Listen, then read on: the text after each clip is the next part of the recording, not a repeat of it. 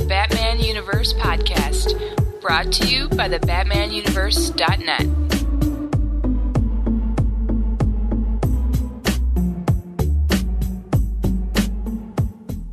Hello everyone and welcome to the Batman Universe podcast, episode number 31. I'm your host Dustin, and as always we have with us... This is Apple. This is Savannah. This is Nick. And for today's episode we have Josh from the Comic Cast, who is going to be helping us with the feature. So welcome, Josh. Hey, how you guys doing? So we got a bunch of different news to cover, and then our spotlight character is going to be Squire, since she's appearing in the Batman comics and is going to have a pretty big role, as we have been told, in the upcoming battle for the Cowl number 3. And then our feature is going to cover how realistic can Batman actually be. So let's go into movie news, which there's no movie news, so we'll move right into TV news. Look at me. The very first thing is on April 16th, the episode that we kind of hinted at in the last episode about The Brave and the Bold is in fact going to happen. On May 1st, the next episode of Batman the Brave and the Bold is going to be airing. And the synopsis is, in this episode, Blue Beetle develops a crush on the slightly older and far more dangerous femme fatale Huntress. But there is little time for love, with Babyface busting his gang out of prison for a major heist. Watch the crowd closely during the jailbreak sequence to see some of your favorite villains, including Pharaoh, Skeleton Keys, Polecat Perkins, and more. This week's teaser features Solomon Grundy and Black Canary. Ooh, I love Solomon Grundy. And one thing that's interesting is the person who's actually going to be voicing Huntress is Tara Strong, which we know has voiced Batgirl in Batman the Animated Series. Sweet. Yeah. And Raven from Teen Titans, I believe. You look at Tara Strong, she's got like one of the biggest resumes in animation. The interesting thing about the Huntress, I saw she had the Earth 2 costume, so I'm wondering if it's going to be Helena Wayne or Helena Bertinelli, because Batman the Brave and the Bold has done episodes with alternate worlds before, so maybe she'll be Batman's daughter from Earth 2 still. That would make the Blue Beetle thing slightly creepy for some reason. But I somehow doubt they're going to get into it too much, except maybe a name drop. Bertinelli, get over here, or something like that. I don't know. There'll be a bit too much plot development for The Brave and the Bold, I think. Alright, so moving on to the next news. On April 22nd, this is some news for our Canadian listeners. Teletoon announced that Batman Mask of Phantasm will be airing in May. Now, if you live up in Canada and you listen to the podcast, you can watch Batman Mask of Phantasm on Sunday, May 31st at 11 a.m. Eastern Time. So, Teletoon is basically Canada's Cartoon Network, so check that out.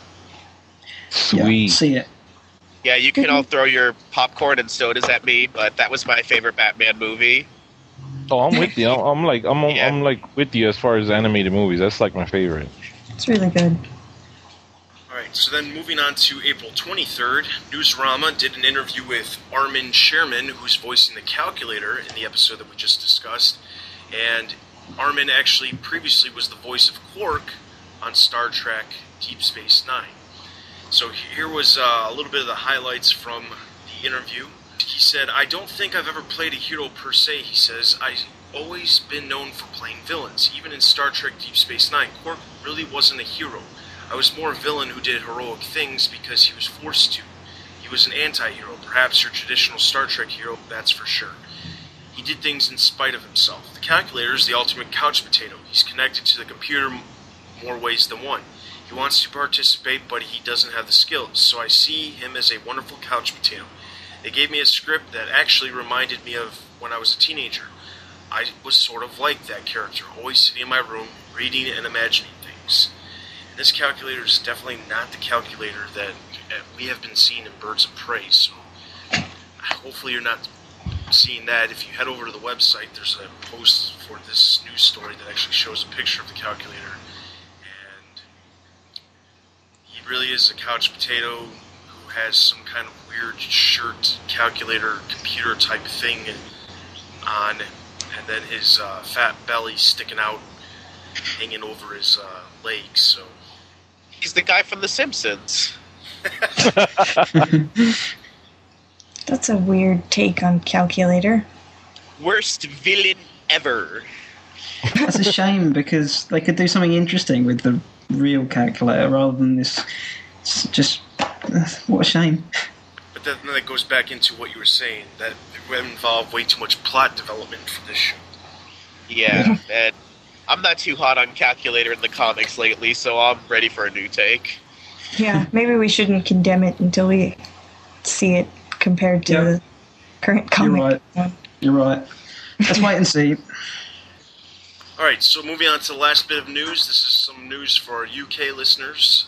As of May 5th, Batman the Brave and the Bold will actually be coming to Cartoon Network over in the UK. So make sure you check it out, and you can finally see what the hype is all about if you haven't seen the episodes online yet.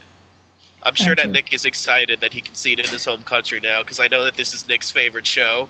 Oh, yeah. I can't wait. I've got it all recorded and set up. It's going to be brilliant. Oh, the irony of it. Moving on to merchandise news. There's only a couple things to report. On April 20th, the new DC Direct items were announced. Only items that were really announced was two things. The Dark Knight, the Joker Gotham City Police 1/6 scale figure by Hot Toys was announced to come out on December 9th. Now this is going to be a little more expensive than the previous Hot Toys, and it's going to be about $195. Then on December 16th, the Part 3 of the Batman Family Multi-Statue will be coming out, which will consist of Batwoman and Commissioner Gordon. Yeah, there's already... You want to... Yeah. Some people on the forums and me are not terribly excited about Batwoman being, Let's name people who deserve the spot more than Kathy Kane off the top of our head. Are you sure we have time for that? Oracle, spoiler. Barbara Gordon. Well, you said Oracle, but yeah. Cassandra Cain.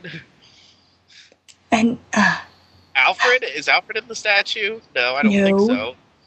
Oh, come on. Kathy Kane over Alfred. Come on. Who's making this decision? Hey, Savannah, you said earlier, wait and give her a chance. See what she can do. Then we'll judge.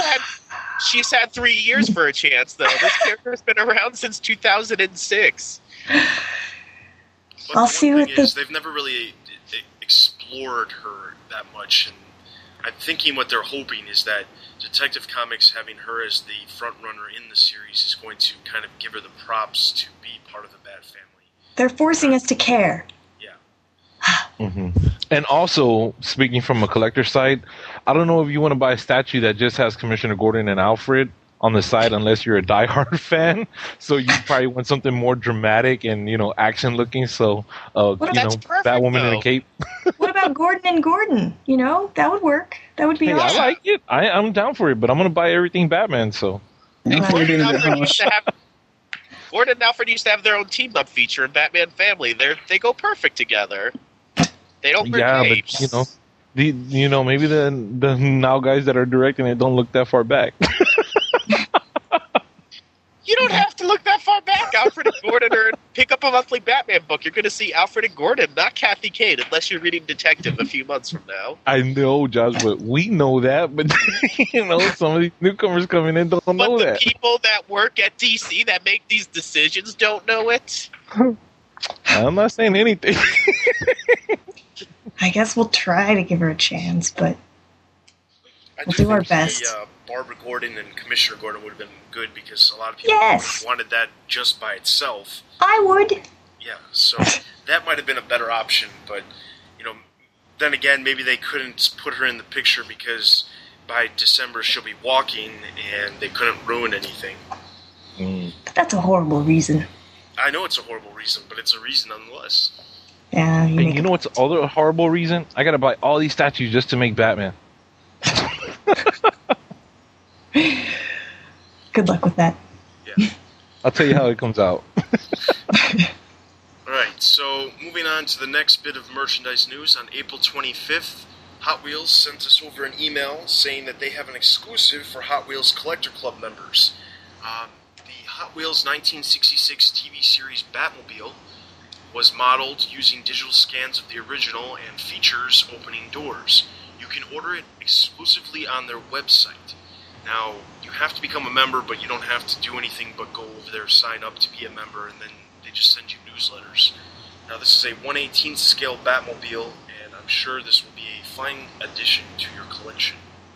Yes, and every Batmobile fan, if you're a Batmobile fan and you're not part of the Collectors Club, you have to join. And the reason why is because they give you exclusives like this. And there was, I believe it was like last year sometime, you could have had like 3 forms of the Batmobile. They were highly detailed.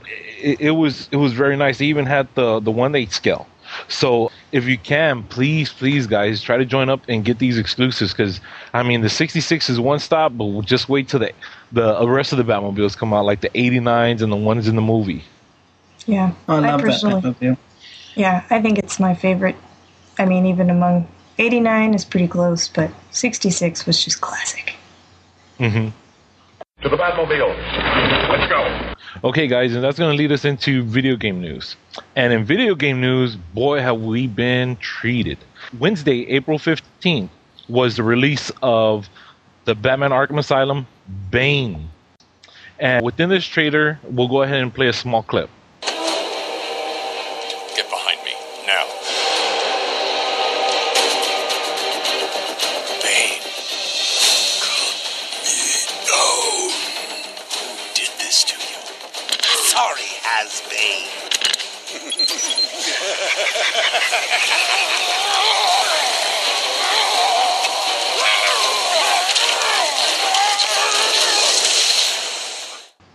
Okay, so fans were really excited to see what Bane looks like. And man, he looks like Hulkish. I love that. Bane, he definitely is a different interpretation than we've seen in past interpretations of him. But it looks cool.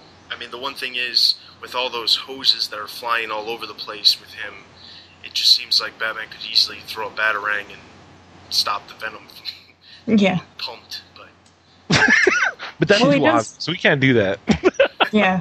Yeah, It's like like- in Batman and Robin, when he's just defeated like a wimp because I think they accidentally kicked his pump out, and that was it.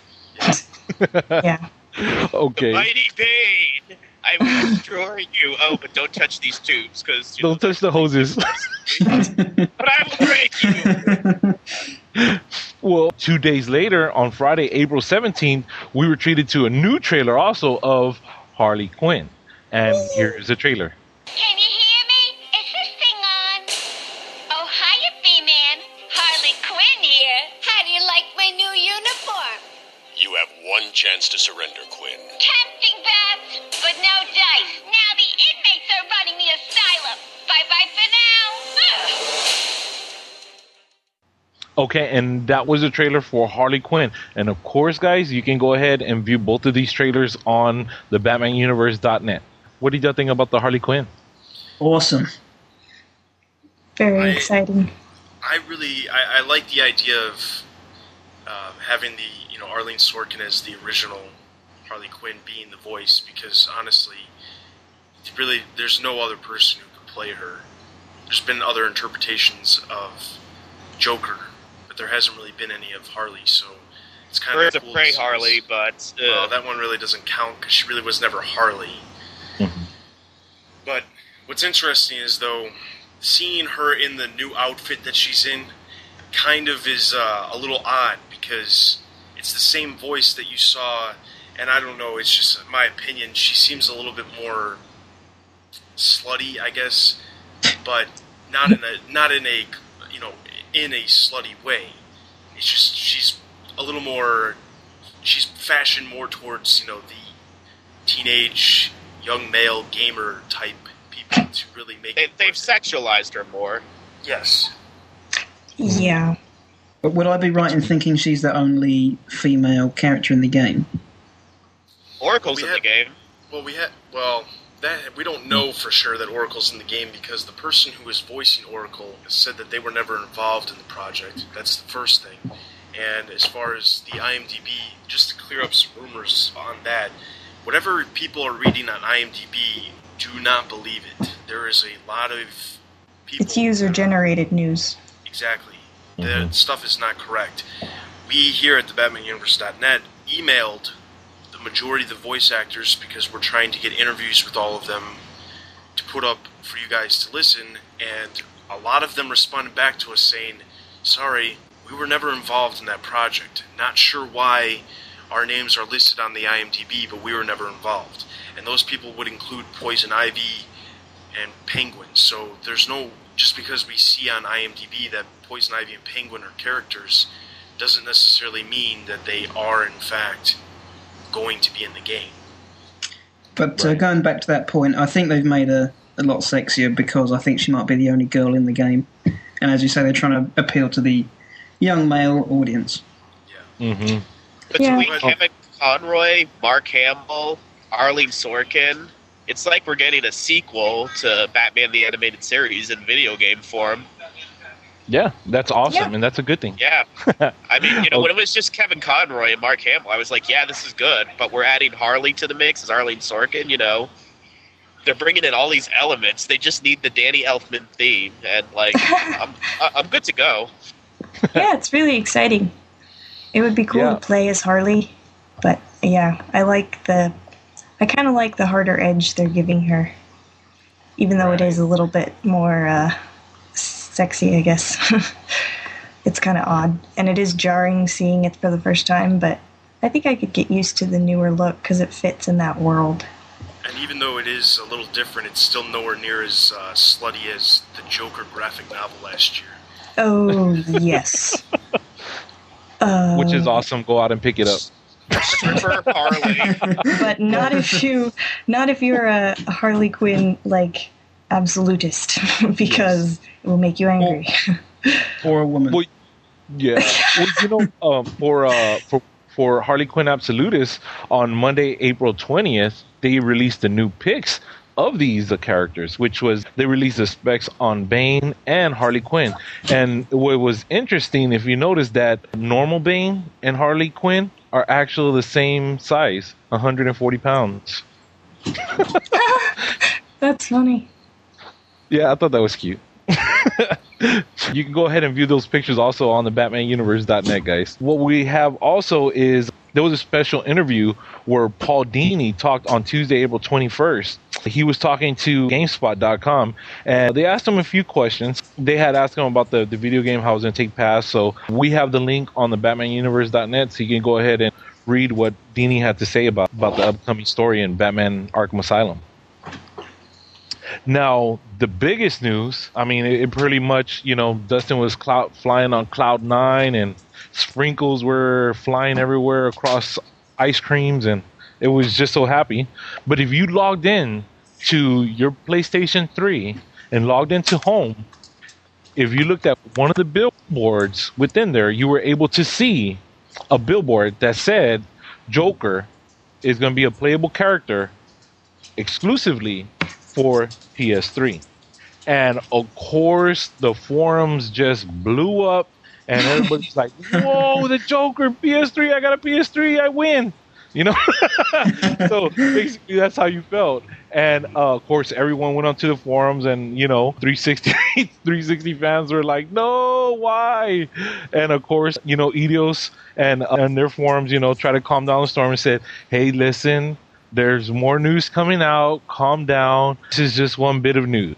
Like me and Dustin were discussing, I mean, how much better can that news get? I mean, it's Joker. Come on. And he's going to be on PS3. Come on. It's going to be, okay, guys, he's not going to be playable through the whole video game. It is going to be exclusive maps. Okay? And some may be saying, yes, Apple, but we're going to have exclusive maps when you pre-order at GameStop. Yes, you are. They already had announced that an exclusive map was going to be Crime Alley. Okay? And that's speculations as to who's that's going to be. Guys, there's more news. Like they said, more news is coming out. But for right now, the only one that is announced is Joker for PS3. So pick up PS3 so you can play it. Wait. No. I knew you were going to try to cut me off.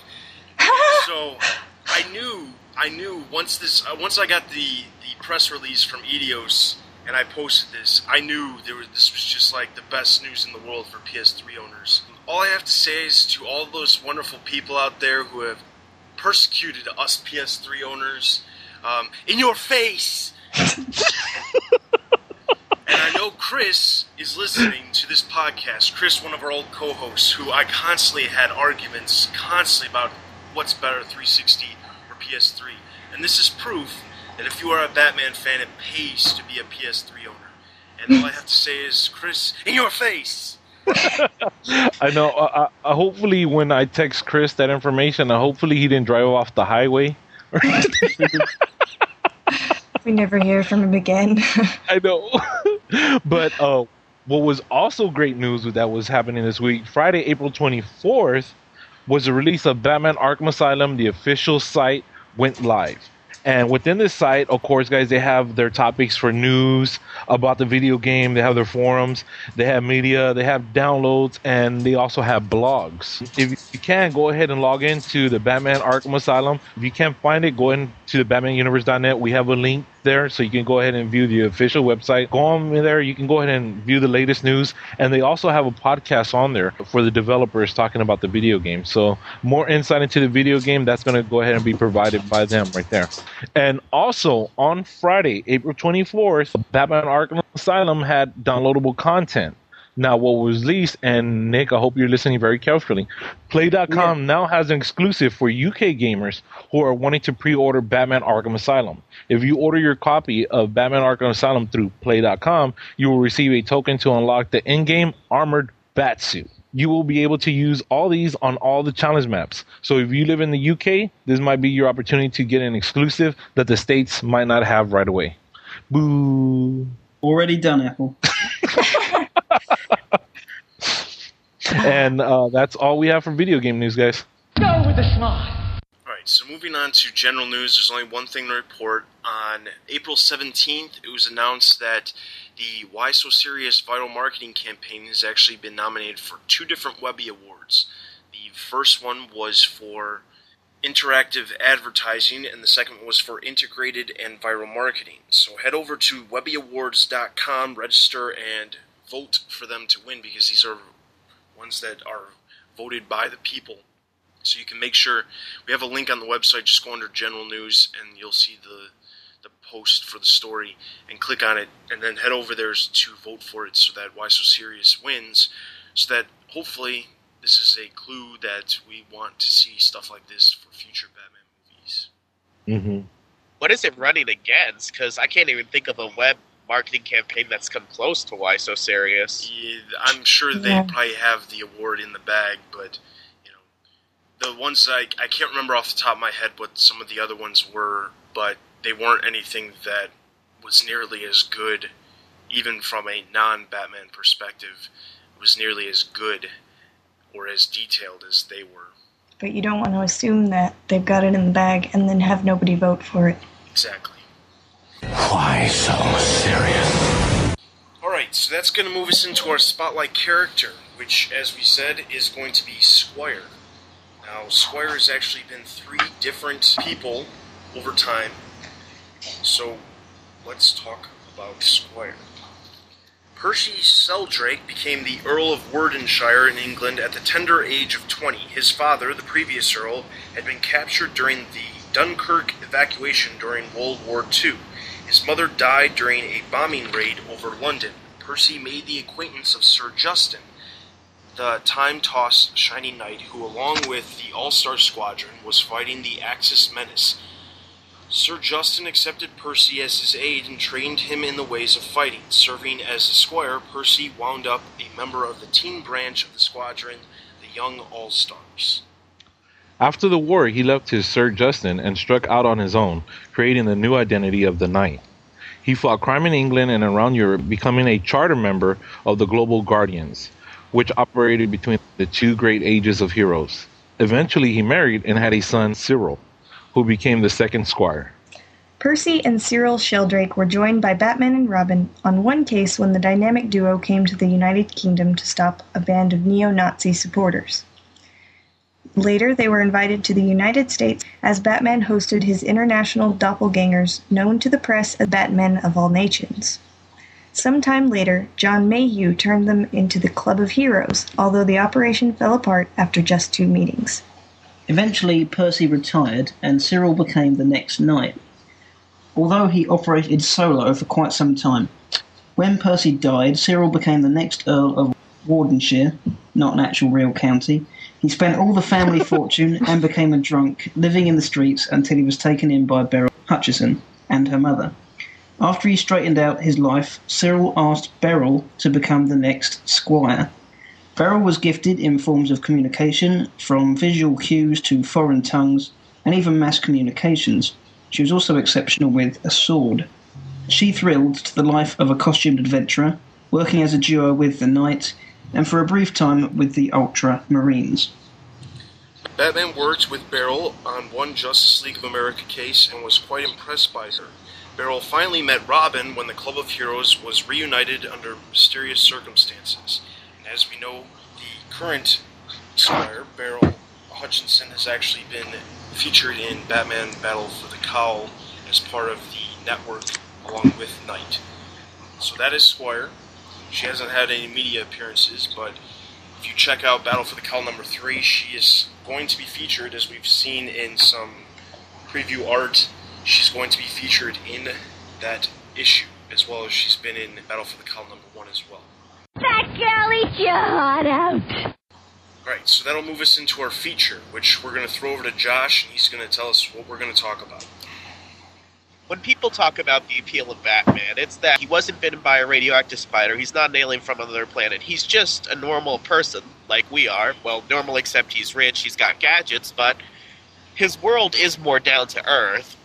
And a lot of division that I've seen among Batman fans is just how down to earth should Batman be. There's some people who don't like elements in Batman that aren't in the strictly realistic sense. They don't like stuff like Clayface. They say that that doesn't work in Batman's world.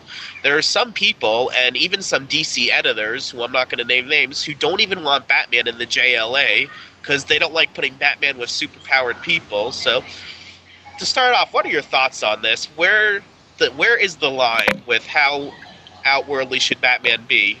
What works with Batman? If we go back to when Batman was originally created, he was realistic. He didn't have anything to do with the other superheroes within the DC universe. The thing is, over time, during the silly part of the 50s and the 60s, where Batman was teaming up with Superman and having missions and adventures that were really pointless, it kind of made it seem like, okay, these two can be in the same universe.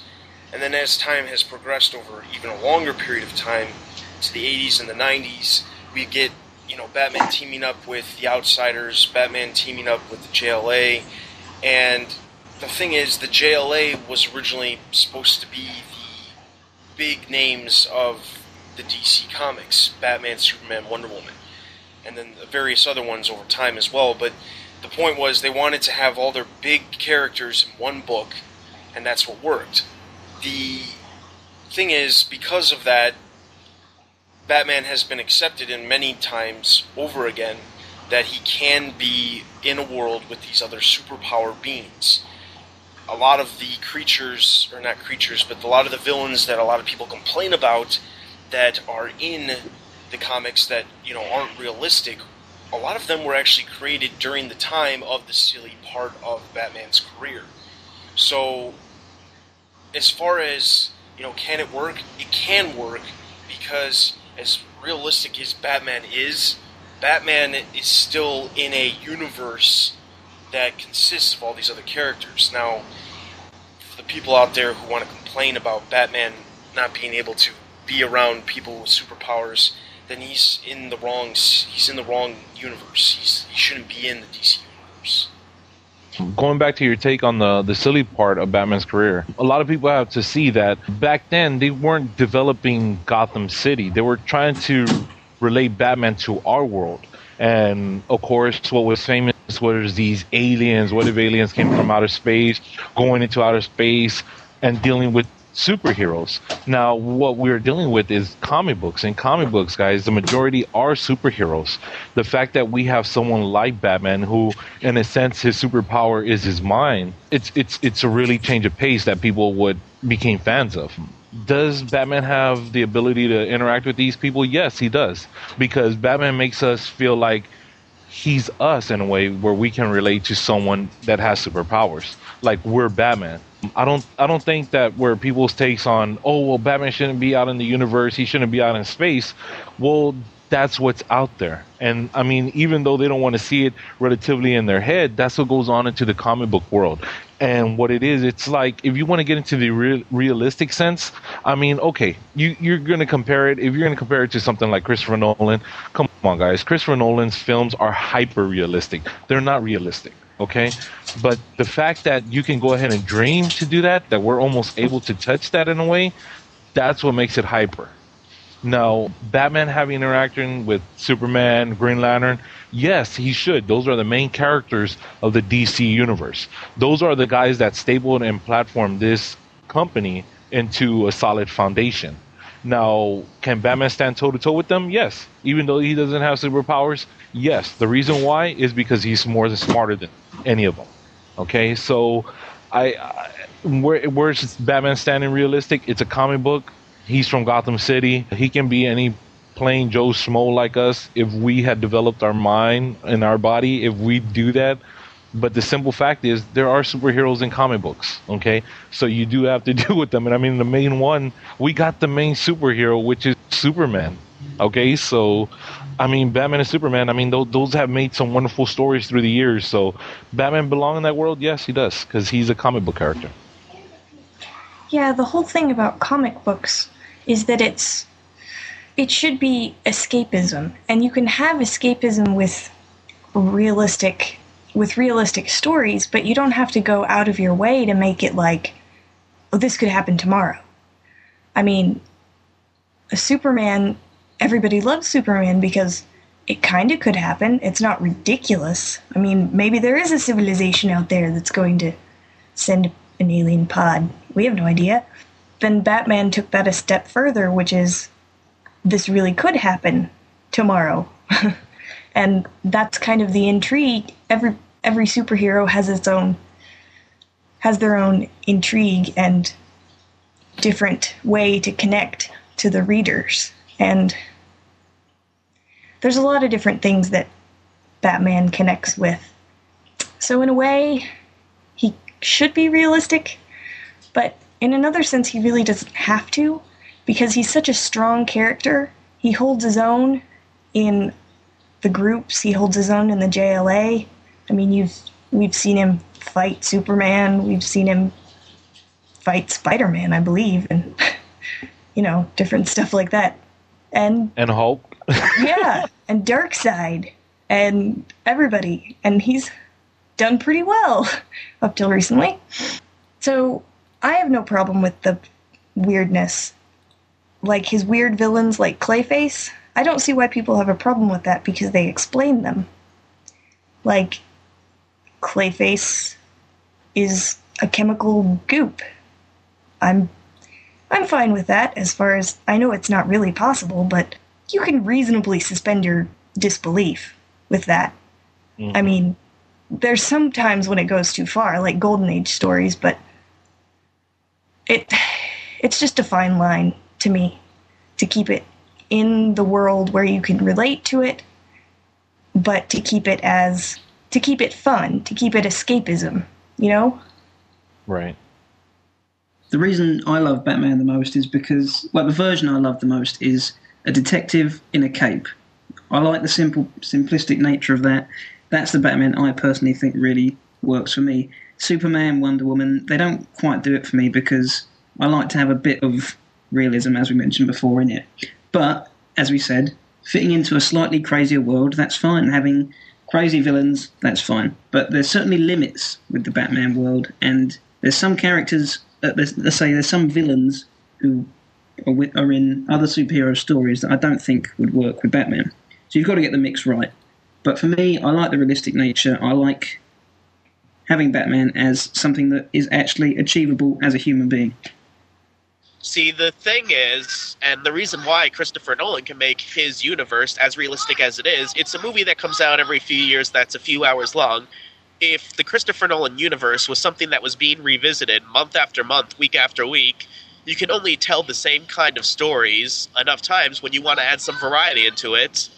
a space sorcerer or, a mystic or something.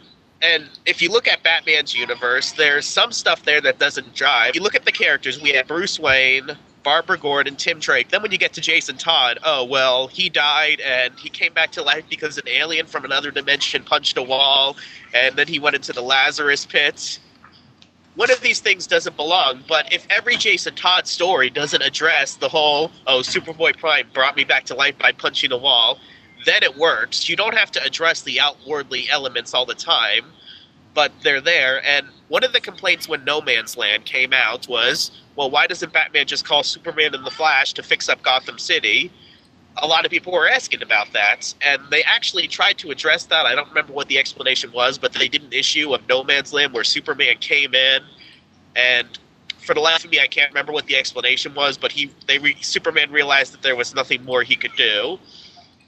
So you could have Batman in his little world of Gotham. You could have Superman visit once in a while. I would want Superman appearing in every issue of Batman. And you could have Batman go to the Justice League. For a while, Dick Grayson was over in the Teen Titans fighting demonic people like Trigon the Terrible, taking down secret organizations, going into space. And then over in his own series with Chuck Dixon, he was fighting gangsters. And fans were complaining, oh, well, if you fought Trigon the Terrible, how could we be having a problem with gangsters?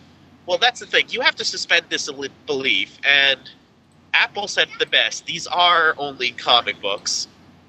And Dick Grayson also almost married an alien princess. Batman almost had an alien princess for his daughter-in-law. I don't think I'd ever want that to really happen, because then you're having a little too much supernatural stuff into Batman's world when you actually have aliens at Thanksgiving dinner. Oh, but it's there. Yeah. But Starfire's so nice. I like Starfire, and I like her with Nightwing, but the thing is, you're not going to have Batman's daughter-in-law be an alien from outer space, but she almost was, and I used the Green Arrow argument because Green Arrow was dead. He was dead as a doornail. He blew up in an explosion on an airplane. There was a body. There was a corpse, and he had a magical resurrection. If you ask people who the more realistic DC heroes are, usually Green Arrow's on that list. And it's because they're not going to spend every issue of Green Lantern saying, oh, well, I was magically brought back to life after my body was disintegrated. And when Batman comes back, no matter how he comes back, he'll be fine, because they're not going to spend every issue going over the events of R.I.P. and Final Crisis. You can have the realistic stuff, but when you're dealing with a monthly adventure, and it's sometimes weekly with all the titles, you're going to deviate once in a while. Yeah. It's unavoidable. Yeah, it's definitely unavoidable. The people out there who are convinced that Batman has to be realistic, I think that it's one of two things. Either they're stuck in the 1940s Batman where he did nothing but fight gangsters and the occasional villain here or there. But you also have to keep in mind that if you are stuck in that time frame, or if you're stuck in a part where Batman can only be a realistic person, what would be the point of the villains that he has? In the realistic world, is there someone who is like the Joker? No. Is there someone who's like the Riddler? No. Yes, these are interpretations of people who could be. The Joker's a sociopath who, kills people just for the fun of it. There are people like that, but they don't dress up like clowns. There's people like the Riddler who, are like the Zodiac Killer. Exactly. Who are convinced that they're smarter than other people and will, try to test the authorities to see if they're as smart as them. There's all kinds of ways that this could be interpreted, but the difference is the Riddler wears a green suit, whether it be the spandex with question marks, whether it be a green suit in general with a purple tie. He wears a green suit. Who wears green suits? Nobody.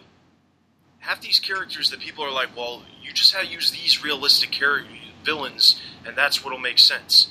But if you think about it, they're not realistic. The closest interpretation of being realistic was the Joker graphic novel last year, where it somewhat gave a realistic possibility for some of the villains that are normally considered normal villains to begin with. But it's just, a lot of people don't realize, saying, okay, Scarecrow, yes, is a possibility. Is there a fear toxin out there? There might be. Have we heard about it? don't know, but it's a possibility. But what convinces him to put on a mask over his face to really look like a scarecrow? That's not realistic. People don't do that.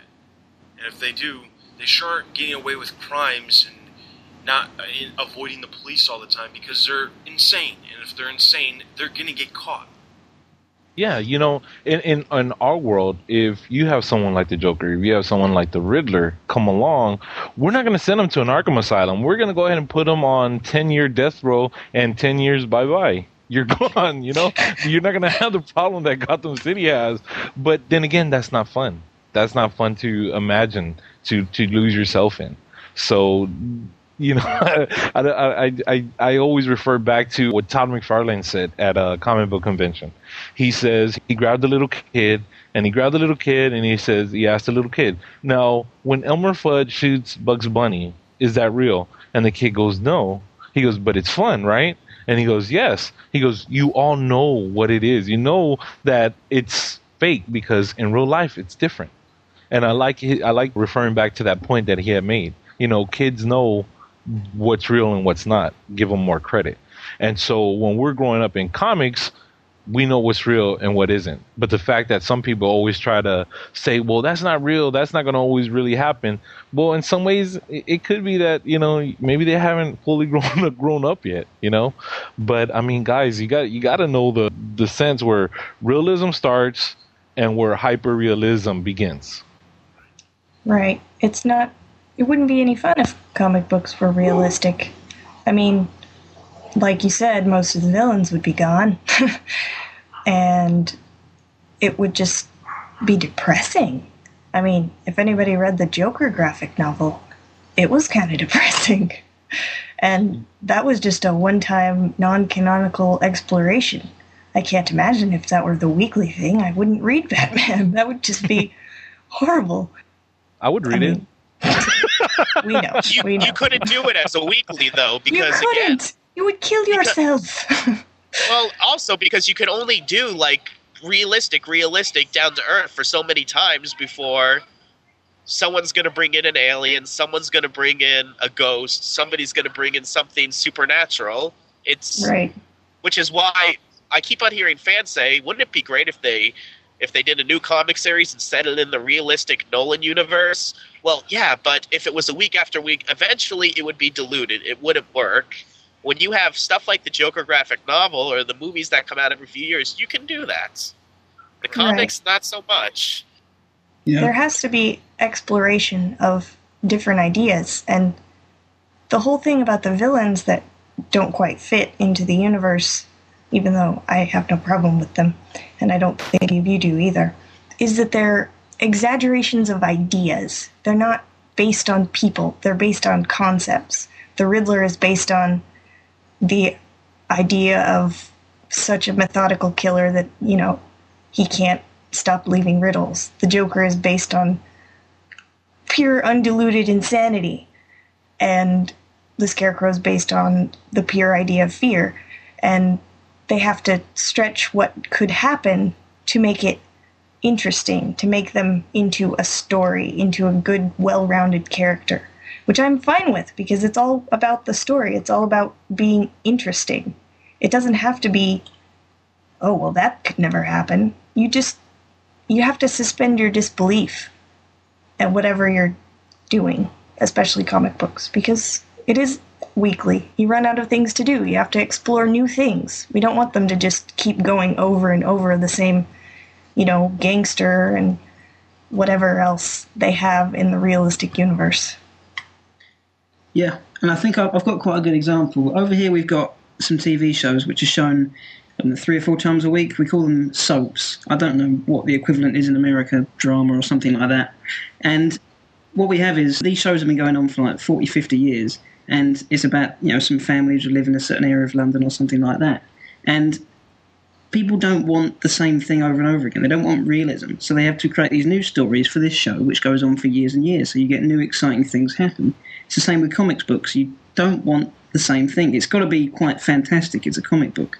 So you can't just repeat old stories. You've got to come up with new stuff. And as we said earlier, if you kept strictly realistic, you'd run out of ideas in a couple of years. and you would have to resort to something crazy like going into outer space or something stupid like that. So you've got to aim to be fantastic in a comic book. Right, and I think that it's one of the pretty interesting points you have to make is if we had a comic book that was realistic, how interesting would that really be? Going back to what Savannah said about the comic books are a form of escapism. If you had a book that was realistic, talking about events that were happening every day that we see, we hear about, how interesting is that? It's not. That's why we read comics, because they are something that we do not experience day to day. I could read the newspaper. What would be, and it's cheaper than a comic book. What would be the difference than buying a realistic comic book that has nothing that is, that doesn't happen every day? Are there any successful realistic comic books? I can't think of any off the top of my head. Obama? I think the guy from Cleveland, the one that's been writing about his life, what is My Splendid Life or something like that? I mean, that's the only known comic book I know that someone writes about their real life. Well, there's things like Persepolis and things like that, but those are like graphic novels, and those end. They tell an interesting, and it's kind of interesting that you bring that up, because even the realistic comic books that are based on things that actually happened, like Persepolis, and I think Mouse was based on a true story, but obviously it's told through mice. Even they are explorations or retellings of extraordinary things that happened.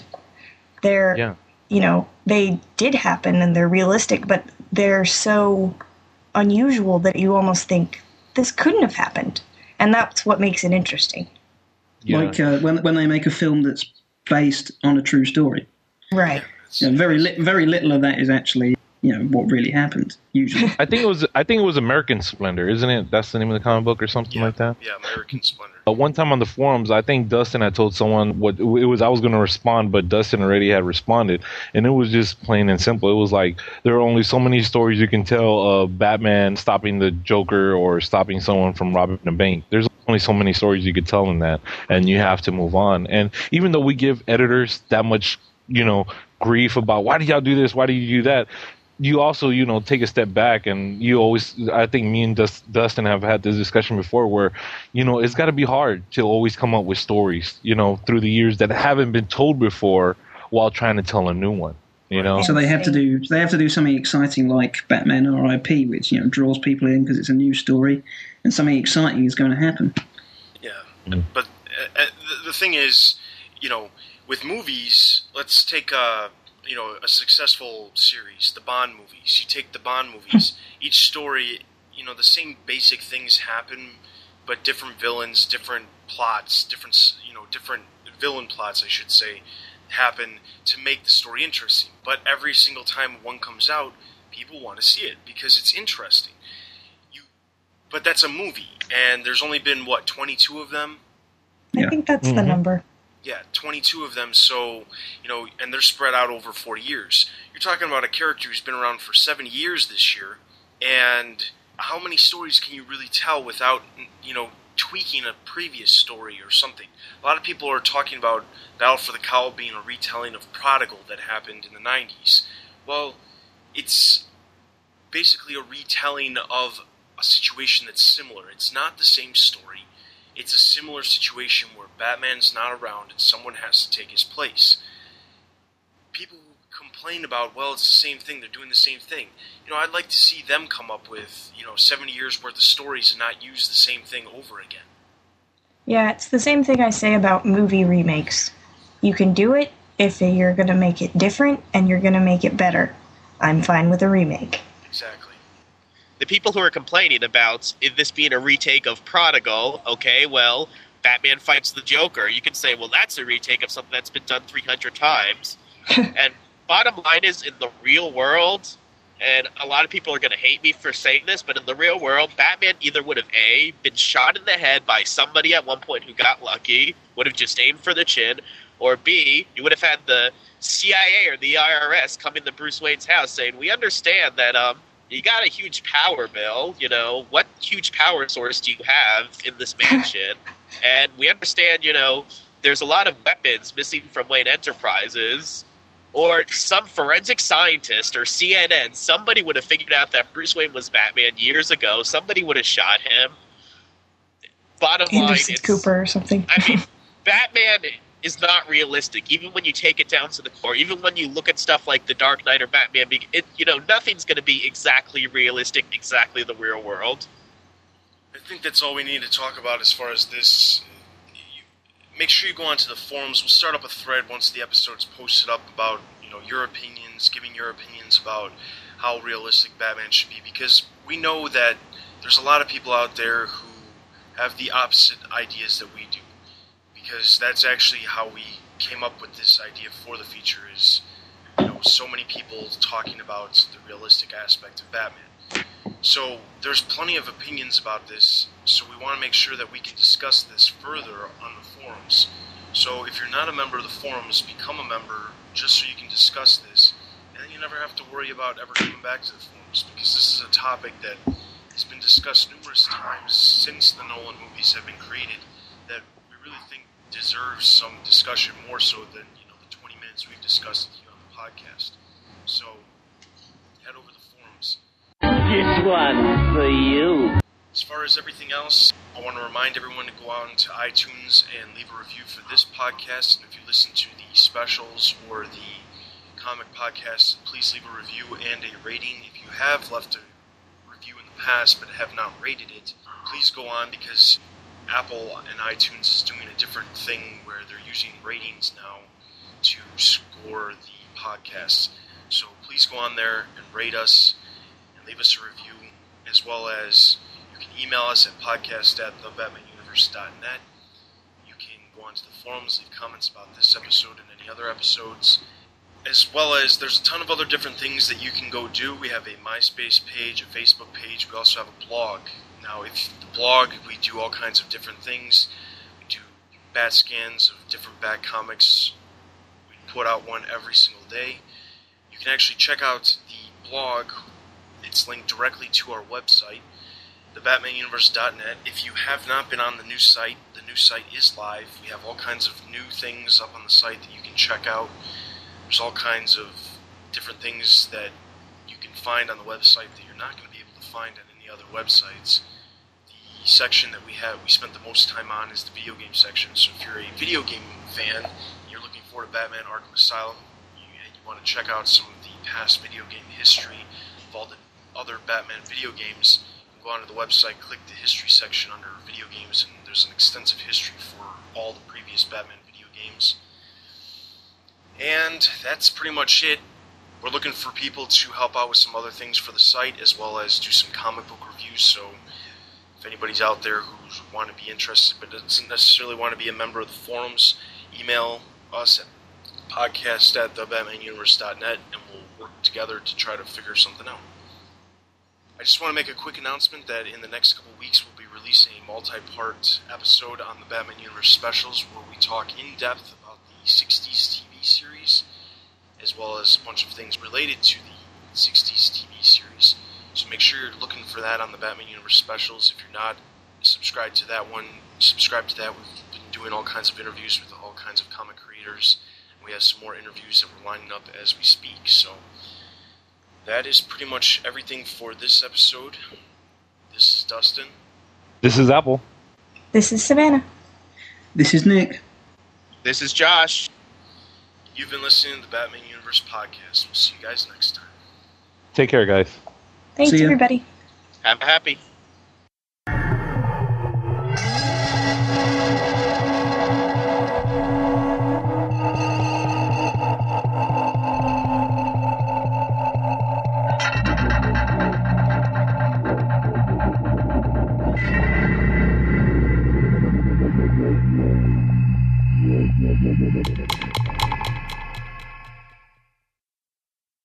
As Batman hosted his international Cyril. Cyril. Yeah. He eventually he married and had a son, Cyril, who became the second Cyril. Cyril. Just Cyril. Why Okay. so cereal? Okay. Now, are we going to play the clip for Bane? Because it's a Did he short clip. say anything? Well, he says, "Help me." Oh, it's going to sound kind of gross, but we could play it. Yeah, I know we'll play something for the Harley Quinn one. Because it's cute. You need to have Dustin's impression of Bane in the tag. The help me. And Real quick before you continue. Hey, Josh, I hear you typing away. No, that's my dogs having a fight over my cords. Oh, okay. I'll lock them out of my room. Not me. I have Or my once not you. muted, but I'm not talking because I'm sneezing every other second. I do have a lot more tags when you're on the podcast. I don't know if it's because Nick and I are more professional or less entertaining. More Possibly professional, both. definitely. Yes.